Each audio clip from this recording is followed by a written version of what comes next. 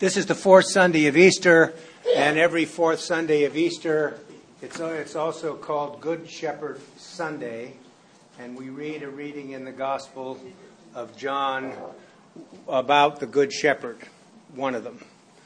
This is cycle C, the third year, and whenever it comes up, I'm always reminded that this passage and a little bit more was what I had to translate from Greek into English when I was in seminary, and I made a complete pig's breakfast out of the translation. And Father Edward said, "I trust you're also taking Greek next semester."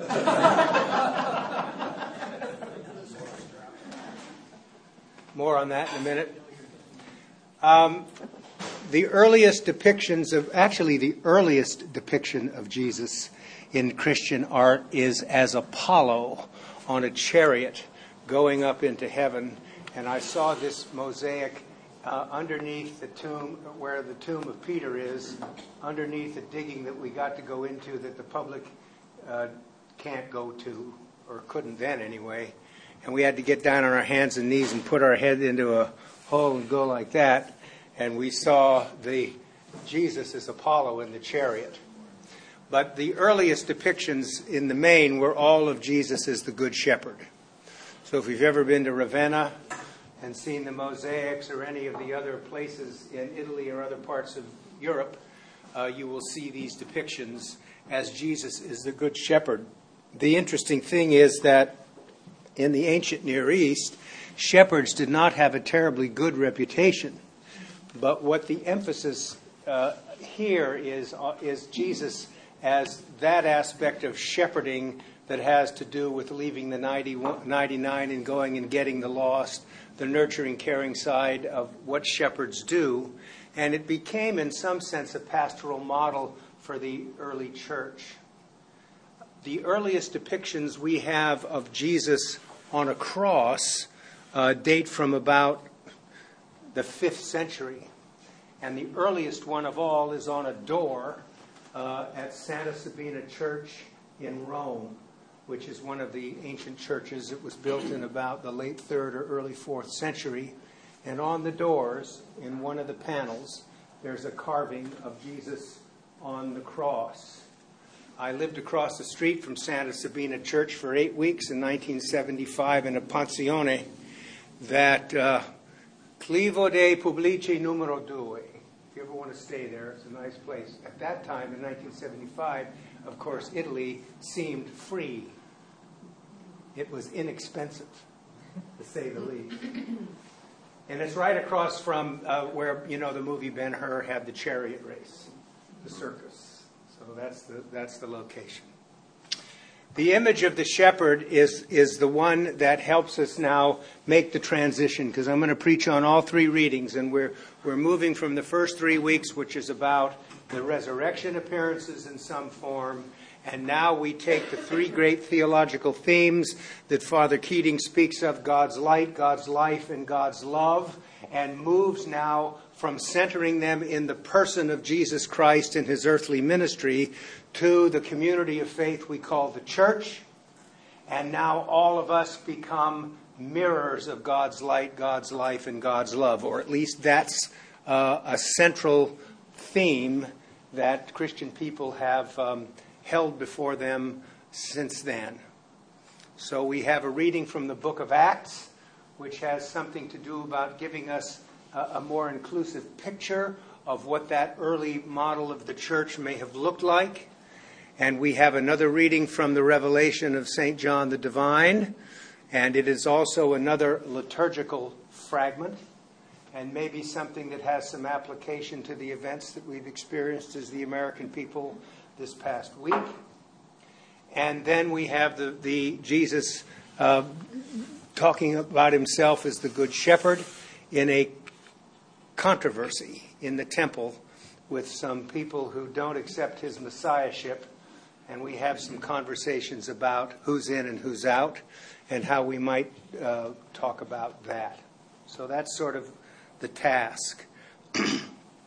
This is also the first reading is a plug for the Revised Common Lectionary, because we're introduced to somebody in this reading that doesn't appear much in the former lectionaries, and it is Tabitha, or in Greek, Dorcas. I prefer Tabitha to Dorcas myself. But she was a well-to-do woman who was a seller of cloth, and she was prominent in the church or in the Christian community in Joppa. Joppa is a town, Ernest knows more about this than I do, but it's about 35 miles west of Jerusalem, and it's a suburb of Tel Aviv now. So that sort of gives you an idea in Israel. Tabitha dies, and Peter goes to her house, and he raises her from the dead. So we begin to see the mirroring now of new life in this healing that Peter performs. There's no, when we read this stuff, you make up your own mind about how you think about these things. But the fact of the matter is, it doesn't do any good to say, well, she was really in a coma, and he woke her up. It doesn't. So what? The whole idea of this is to say that we begin now to see the flow of the Spirit through the apostles and through the disciples.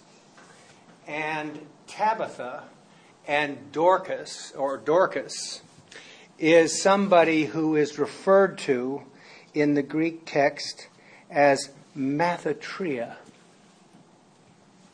It is the only place in the New Testament where that word is used.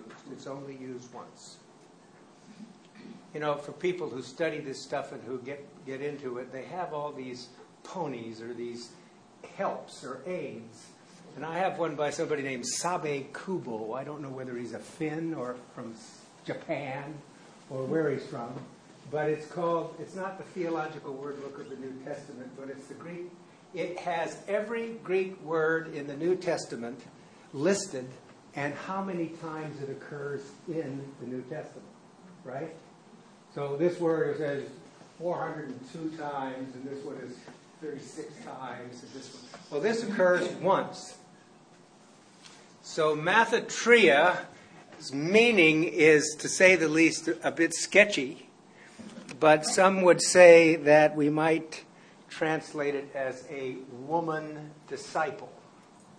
But more to the point is that what Luke is trying to do here, and what the Revised Common Lectionary is trying to do, is to sort of broaden our view and understanding of what the composition of the early church was prior to the conversion of Cornelius the centurion. The gospel was already being preached in the world before that big move into the Gentile thing. And so she is prominent. I think the word may have something to do, and once again, why don't they use the same word that they would use for a man? That's another conversation.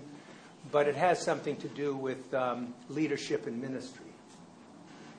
So it's there to say to the readership, in Luke's day, there are women now who are here in this level of leadership in the church's common life.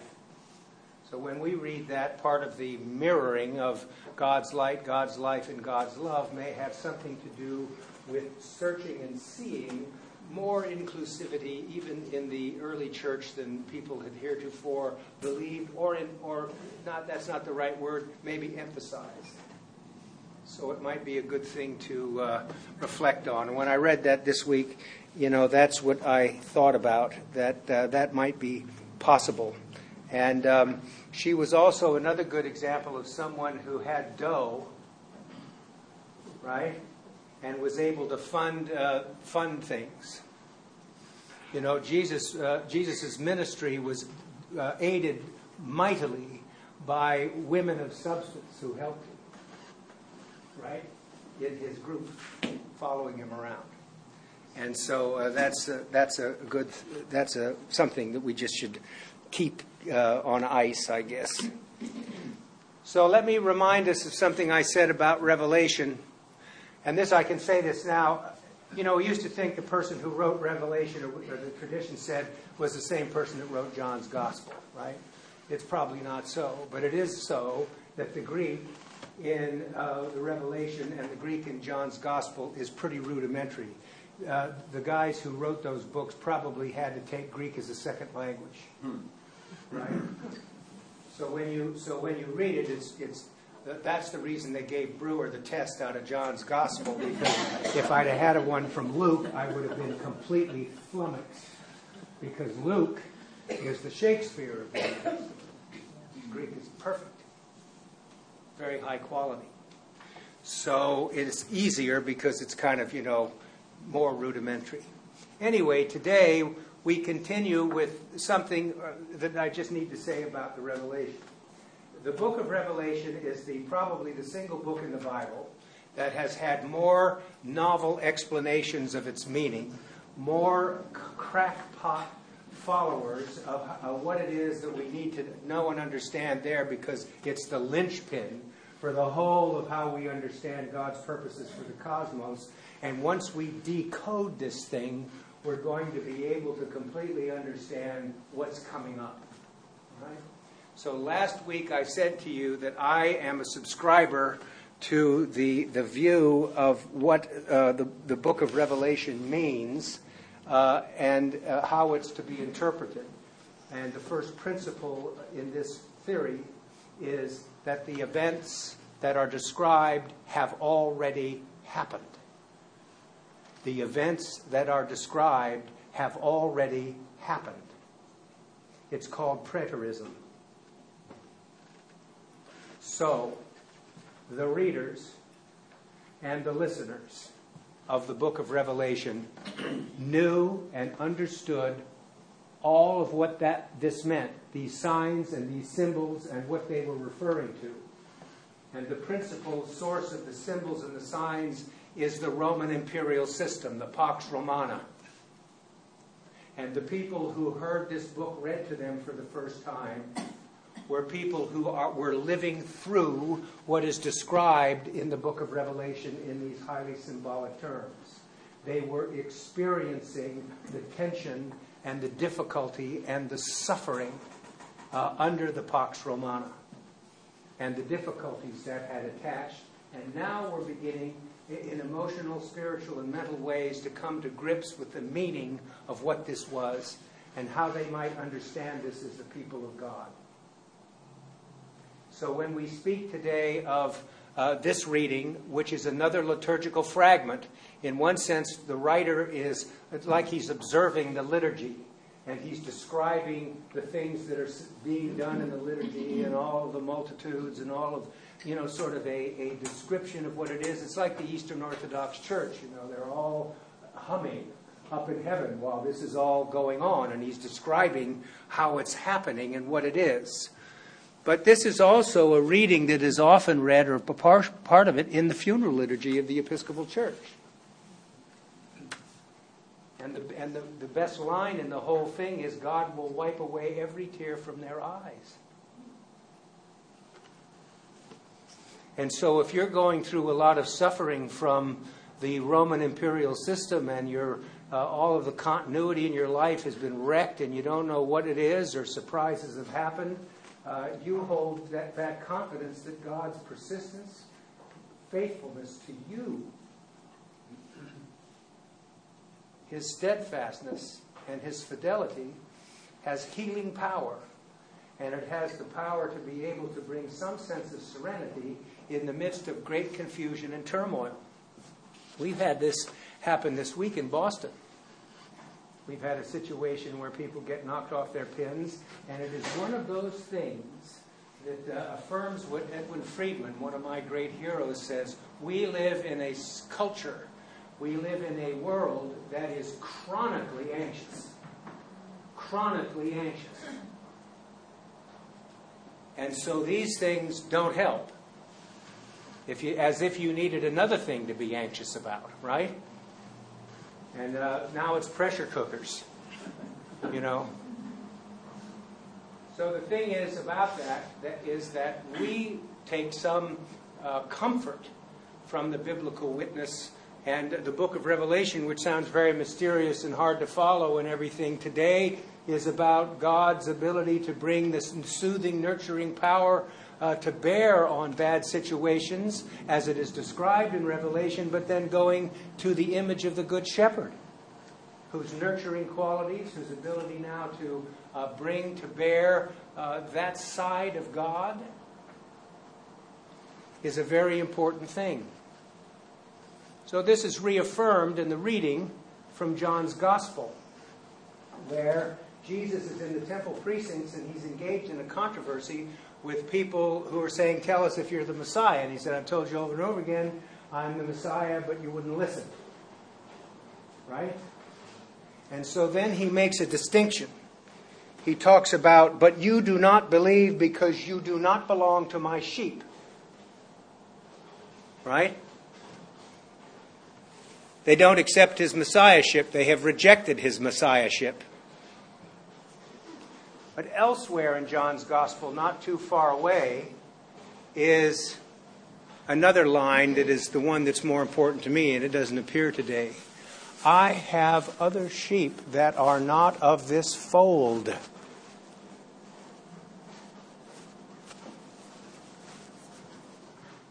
And so the task, in Jesus' view, is that we reach out to those people.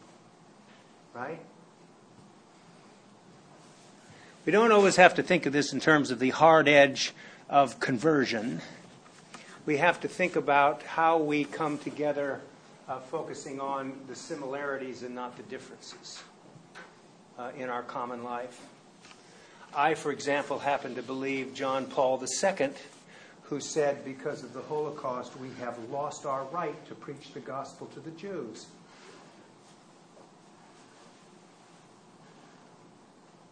At least for a while.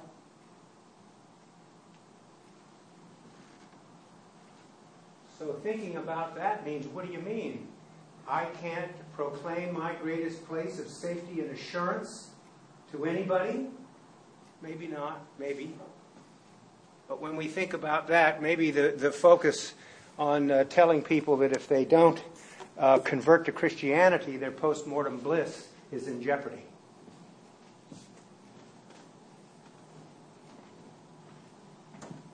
And that's what we've said. I have other sheep that are not of this fold. So what does it mean when God's saving embrace comes round like this? Isaiah thought that through his prophecy and through the other great prophets, what was being proclaimed was that God's saving embrace was not just for the people of the covenant, it was for everyone. And Jesus Christ came and in his earthly ministry said, I, like Isaiah and the others, are proclaiming the fact that God's saving embrace is not just for the people of God, but for everyone, and they're all coming in. They come into the fold. And how do we understand what that means? In fact, you could argue that in many places in the New Testament, it's all about how that works. And it isn't either or, it may be both and. And that's probably one of the biggest tasks that Christian people face in every age. It's really another subject, but I got off on that tangent. This week, think about the Good Shepherd and how you can model in your mirror in your own God's light, God's life, God's love in terms of the nurturing qualities of the Good Shepherd. And that if Jesus is the template that you lay over your own spiritual life and development, then you need to cultivate these shepherding qualities, and you already do with your families and your friends and in the workplace in a proper sense.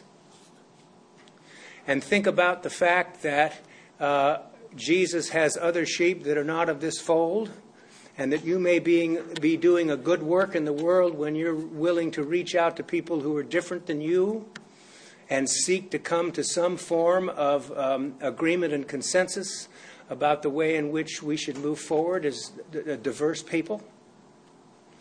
And then remember that in the midst of great tragedy, great difficulty, great misunderstanding, great suffering, God will wipe away every tear from your eye. Amen.